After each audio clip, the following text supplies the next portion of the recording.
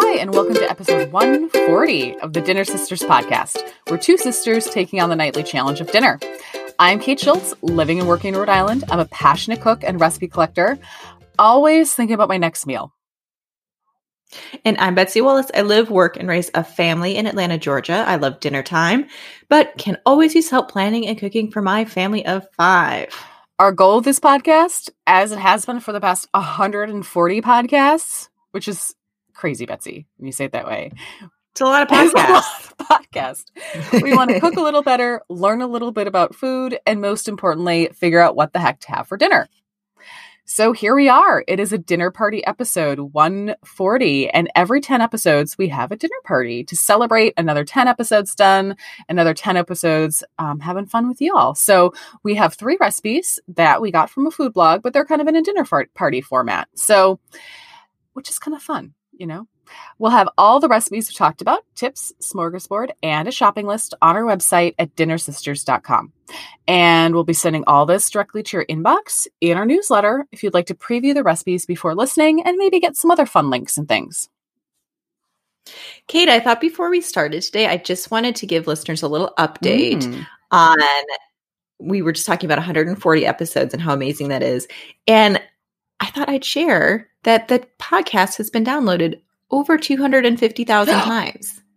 Are you serious? I mean, is an exciting milestone for us as podcasters and as a community. That's crazy. That's such a community we have here. I wanted to share that with you all so you know that it's growing and we're all growing together, and it's just been really fun. So that's a quick update on the podcast stats for those interested. Now let's dive into the most important part of the recipe or episode, which are the recipes for this week. We've got sausage and apples, butternut squash gnocchi, and a rustic pear crostata, all from Lydia Bastianich. So I know you're all with me when I say the only things I want to eat right now are comfort foods.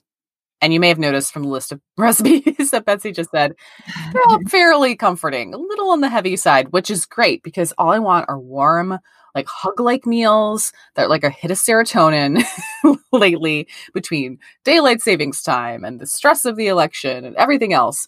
I just wanted to have a dinner party that just warmed me up. So that's what I had in mind. Plus, at every dinner party, I kind of like to think about celebrating something. And in this case, it's one of my favorite cookbook authors and PBS celebrity chefs, Lydia Bastianich. And she's an Italian-American woman from New York who started a restaurant and built quite a name for herself. I first got to know her through her PBS show, Lydia's Italy, which is fantastic. If you can catch it, it's really good. And I have her cookbook, Lydia's Italian-American Kitchen, which is a Bible for me when I want to make anything Italian-American. She's got just about everything in there. So good. Her recipes are so solid. I mean, how could we go wrong? We have cooked a little bit before from Lydia, and I always really like her recipes. And I have to say, I did not cook. I had heard of her, but I hadn't really made any of her recipes before the podcast. And now every time we use one, it's just such a treat because they're always delicious and easy to follow. And I just like her voice and her recipes. I think it's funny. Now I'm realizing some people just come across as someone you'd like to cook with, the voice and the recipes. So she's one of those. She comes across, I think, as like a solid friend or aunt who really knows her stuff, but really wants to help you in the kitchen. You know, but a very practical, you know, isn't coddling you either. So our first recipe is sausages and apples. It's a simple title, which, you know, sometimes I like the showy title, but sometimes simpler is better. I got to tell you, though, this recipe sounded just like fall for me. And so I could just picture this generous platter of sausages and apples on the table and everybody being really happy to see it. And so, you know, why not? So to make this dish, first you brown a couple pounds of fresh Italian sausages in a big saute pan or Dutch oven. When they're nice and brown, you add 2 onions that have been quartered. Brown everything up a little bit more and then add in some sage leaves, water, and apple cider vinegar to the pan. Let the onions go for about 5 more minutes to wilt them down further, and then add in 4 apples that have been cut into eighths. A little more water and simmer partially covered until the apples are soft. I mean, my kitchen smelled amazing. Betsy, how did you like this? Kate, this was so easy. It also smelled, I mean, it just smells amazing. It looks amazing. It tastes like fall, and you just can't wait to dive in. And so, and it just gives you a nice hearty meal. I mean, you can't complain about this recipe. There's not too much going on. I often find packages of Italian sausages, or like at the butcher counter, Italian sausages. That's an easy thing to pick up. And I usually just cut them up into thirds and put them in my pasta sauce and serve it over spaghetti. That's my go-to with my Italian sausages. So I was really happy to have another recipe also that was equally as easy and really delicious. Everyone loved this. I mean, no complaints from here. Yeah. I mean, also that wasn't like marinara sauce adjacent. Yeah, exactly. Yep. Right. Mm-hmm. Very different. And I couldn't wait to eat this. I didn't feel like this needed a side for me, when I just kind of piled it in a little bowl. But I mean, the gnocchi were delicious with this. I think you could do just some like egg noodles on the side if you really felt like you needed something, or maybe like a crusty loaf of bread would be delicious. I love the idea. She says you can double this and make it for a large crowd, which like so easy. What a great idea there. Yeah. So I did not use Golden Delicious apples. I didn't have them. And so I used Macoun, which we can find out here a lot. It's a very popular apple in Rhode Island, but I think any slightly tart, delicious apple would be good in here. And I accidentally used spicy sausage because I ordered my groceries online, and spicy sausages are what came. So that's what I had. I mean, but they were good. I used just like the mild sweet Italian sausages, and I had Granny Smith apples. So I used those because I wasn't sure of the varieties of the other many. I have like a real grab bag of apples right now, and I wasn't sure what the red ones were. So I used Granny Smith and the sweet Italian sausages, and it was delicious. I'm sure any combination of kind of flavors here, you can't really go wrong. I would just the tartar apples were delicious in this though. Oh, for sure. Yeah. Macoun's are kind of on the tart side, which was delicious. And she does specify Italian sausage without fennel. And I was like, that's not gonna, I saw that happen. And I was like, nah. I mean, if you can find them, go for it. I think that's amazing, but that's not what happened here. This is a 5 out of 5. How about for you? Yeah, me too. I mean, I don't think you can go wrong. If this sounds like something you want to make and you want to double or triple or have, I mean, I did have it actually.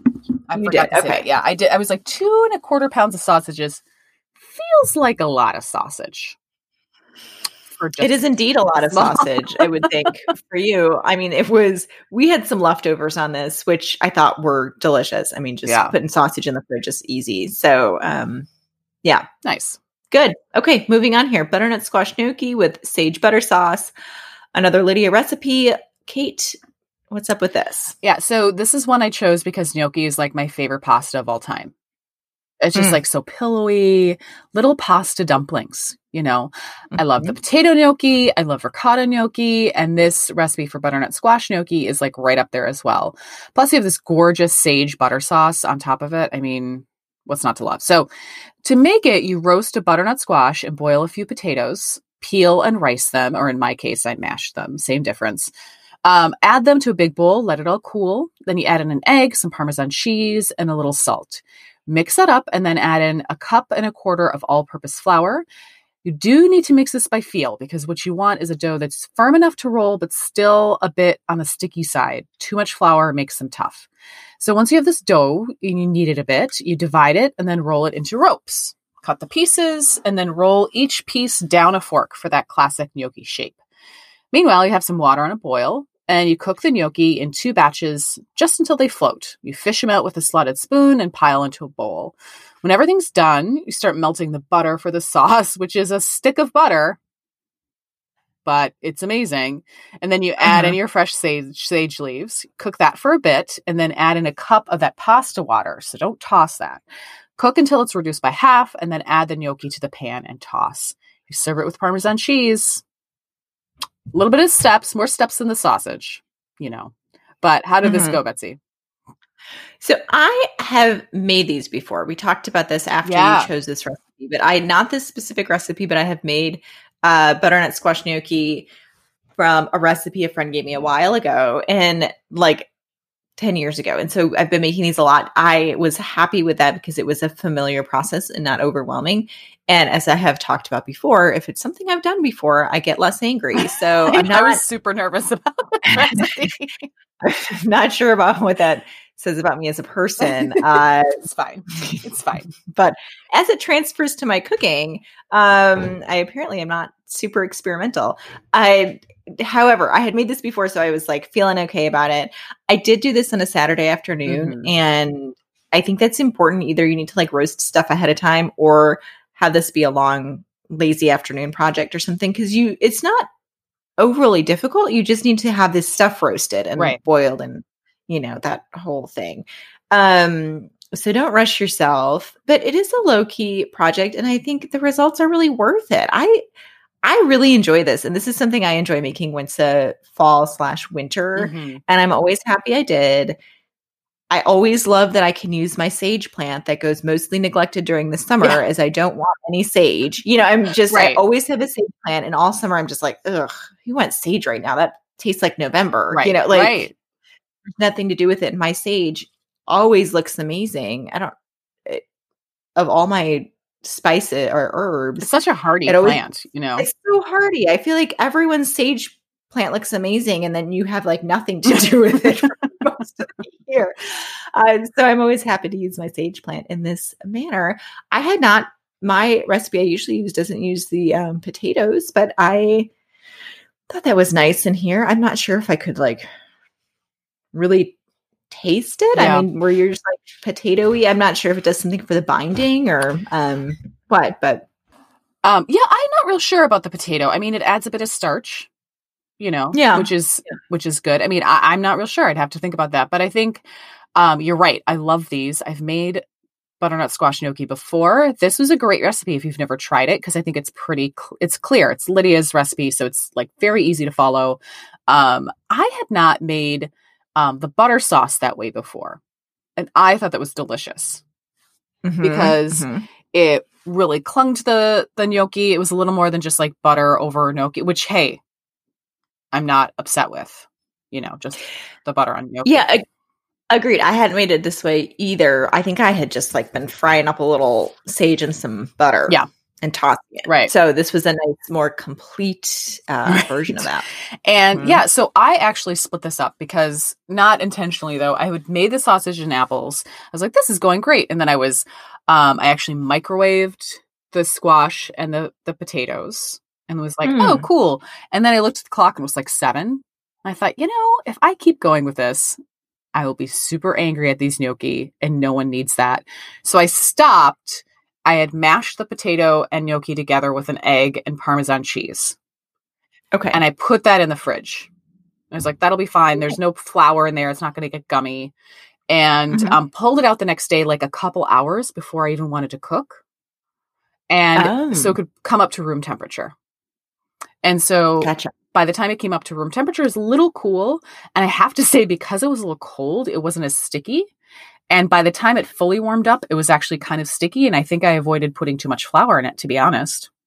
Oh, that's a kind of a nice trick for splitting this up. I like that. Kate. Yeah. So it kind of like you just pull it out, and then all you have to do. And I even put the flour into the Tupperware container that I had the vegetable mash in. Like I was feeling so lazy. I didn't even put it up in a bowl. I was like, well, here we go. And just kind of mixed it up with a fork in my hands. And eventually I kind of kneaded it on the countertop, which you have to do. And then I was like, well, this is nice. Cause it was just all the long steps of it. It was just the making of the gnocchi. And this is a big recipe. So, I mean, it's great for a full family to eat. So I froze half of it, which is delightful. Just kind of put it on a baking sheet with some parchment paper and froze them individually, and then throw them in a gallon Ziploc bag. And then you just boil them from frozen. They take a little bit longer, but since you're using the float test, you don't even need to figure out how much more time it takes, which is nice, So anyway, 5 out of 5. I'll make these. Well, I'll make the frozen ones for sure. I might actually make them again because it's kind of a fun little project for me. like you said, takes a little bit of time, but it's satisfying. Okay, let's finish up with the rustic pear crostata. Kate, walk us through this one. Pears, I just love them so much. They're my favorite fall fruit, but you don't see a ton of recipes with them, like baking, So this is a crostata, which is a kind of a flat, free-form pie. And in order to make it, you just make a crust, and then you roll it out flat, pile the fruit in the middle, and then fold up the edges. So there's no pie plate at all, which is really nice. So to make this one, the crust is 8 tablespoons of butter, cut into some flour, baking soda, and salt. Just pea-sized pieces. You don't want to go too small because you want nice big chunks of butter to make it nice and flaky. You add in a beaten egg and a couple tablespoons of cold water and mix until the dough comes together. Then you wrap and pop it in the fridge. And to make the filling, you peel and slice up a few pears and put them in a bowl, adding a couple tablespoons of cornstarch, some lemon zest, and lemon juice. And this is different for me. I've never done this, but it was so good. You warm a 1/4 cup of apricot jam, and then you add in a tablespoon of sugar, and you add that to the pears, mixing well. When the dough is chilled, you roll it out on a parchment paper into a circle. That's very important. I didn't do this because I forgot, and things went a little bit sideways. You forgot the parchment paper, or would you forget? I forgot to roll it out on the parchment paper. Oh, I see. And I made the whole tart. Ooh, and then you had to lift it onto your parchment paper? Okay. Sure did. I was like, why did I do this? It was so bad. Oh, I bet it was. It was filled and everything. Because what you have to do is you pile the pears in the middle of a circle, right? And then you crimp everything over, dot the filling with butter. I was like, this is looking so good. And I was like, this is going to take a really good picture. Like, I even thought that to myself. It's like, the crimping looks really great. Nice work. And then nice work. Yeah. Yeah. When you're like kind of congratulating yourself, you're like, I feel really proud of myself for this. Not like an ego way, just like, that's fun. Yeah. And then I was like, oh no. Oh no. So I kind of I made the poor decision. I would just lift it and quickly put it on the pan. No, I should have tried to slide the parchment paper underneath it. Oh yeah. Yeah. Anyway, there was a little bit of swearing, but I got it on the sheet pan. I managed to press the crust, which was now a little beat up, with some beaten egg, and sprinkled it with sugar. I baked it in a hot oven so the crust was dark golden brown. And even though poor thing got a little warped, it was really good. Betsy, how did you like it? I mean, I agree with you. I thought this apricot jam really delicious on here. And I have so many apple recipes and so much inspiration for my apple baking, and almost no pear things. We eat pears at my house, but I don't usually bake with them. So this was kind of a fun little project that was really good. I was tempted just to use I usually don't make the pie crust, but I saw that this one had some baking powder. What was in there? Baking soda? Yeah, baking powder. Yeah. So I did make this crust. Also, I just didn't have a grocery store crust this week. I think that would probably be fine if you had one and just did the topping. Oh yeah. But of course this crust was good and it worked. And crust was really easy. Yeah. It was easy to work with. It came together. It rolled out really well, which was nice. I thought that was good. I think the only thing about a crostata that I'll say is you really do want to make sure you bake it until it's a very dark golden brown. Otherwise, it's like going to be wet on, in the inside of the crust, and that's not good because this is a wet filling more so than other like crostatas that I've made. So just so you know, and also, to be honest, like it's just me. So this didn't keep very well overnight. I'm not going to lie. A lot of times I'll be like, yeah, I definitely have it for breakfast. Look, I ate it for breakfast. It was delicious, but it wouldn't be something I'd make and then give to someone the next day. Yeah. Right. Yeah. But absolutely fantastic the day of. Super delicious. The jam. I mean, obviously I love the jam. I mean, come on now. Duh. It's on brand. So it's 5 out of 5 for me. How about you, Betsy? Yeah, me too. I mean, I think this is a great recipe. It was pretty easy. I liked that it uses the pears. I'm sure you could use another jam here too, Kate. Like I felt like everything was a little bit flexible, like I think flexible, but like, I don't know. Yeah, I think you could. I mean, I think the nice thing about apricot jam, and they tell you that a lot, is it plays well with a lot of fruits. Oh. So, but I think, so the apricot kind of enhances the pear taste rather than like taking away. But I think you could easily do like maybe an orange marmalade would be delicious. Like think of things that would kind of work with the pear. I think strawberry jam in here would be. Oh, yeah, you're right. That would be kind of gross. Never mind. Maybe don't take my final words of advice here. It was not well thought out. Or do and tell us how it goes. You know, yeah. Just live wild. Be careful with your jam choices. Okay, so Kate, wrapping up, what was your winner on the week?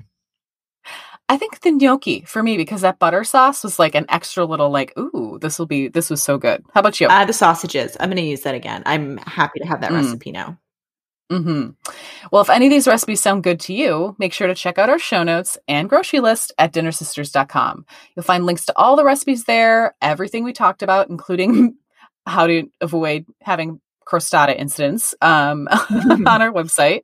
And if you'd like to chat more with us, if you've got some pie stories of your own, you can always ask to join our Dinner Sisters Facebook group. We would love to see you over there. We are at Dinner Sisters Podcast.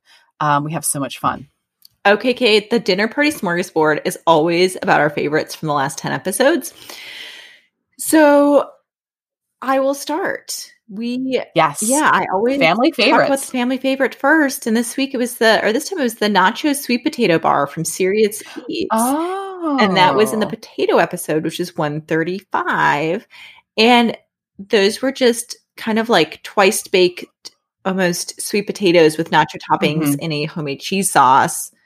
Ugh. I mean, I feel like that just... What more is there to say? Kind of covers it for why this would be our family favorite. What was your surprise hit of the last 10 episodes? It has to be the cumin beef stir fry with squash from episode 136. It was one of those where I made it. I was like, oh, this is delicious. And then the next day I took it out and reheated and I was like, oh, this is delicious. And every time I was like, it was just a beef stir fry. So it wasn't, I had reasonable expectations from it and I thought it would be good, but I didn't expect to be like, ooh, I'm really liking this. So that was mine. How about for you? I'm going a little out of the box this week, and I am saying my surprise hit was the Walks of Life cook-along. I was just really surprised how much I liked that blog and how much fun I had cooking out of it. And I didn't make anything super crazy, but I made the Hong Kong tea and I made some egg drop soup and I made a couple noodle recipes and there's a milk bread I want to try. And I just thought the tone and the kind of family project whole vibe coming from that website and from that food blog was just so fun and made such a fun read. And it had such a welcoming and warm, like just whole feel to it. I really fell in love with that blog last month. And so that was my surprise hit because I was not expecting that. It's funny you mentioned that because I have had folks that are friends and other people who are like, oh, I really got into that Walks of Life and I found this recipe or that recipe. And it's really been all over the place as well as our listeners. So if you guys haven't checked it out, I think Betsy, you're totally right on the surprise hit. So good. Okay. What was your overall winner? It was so funny because I sometimes when I think about the overall winner, I'm like, oh, what really wowed me or what was really exciting to cook or maybe, took me out of the box a little bit. But honestly, this was the Greek salad wraps from episode 132. They're a bean salad wrap.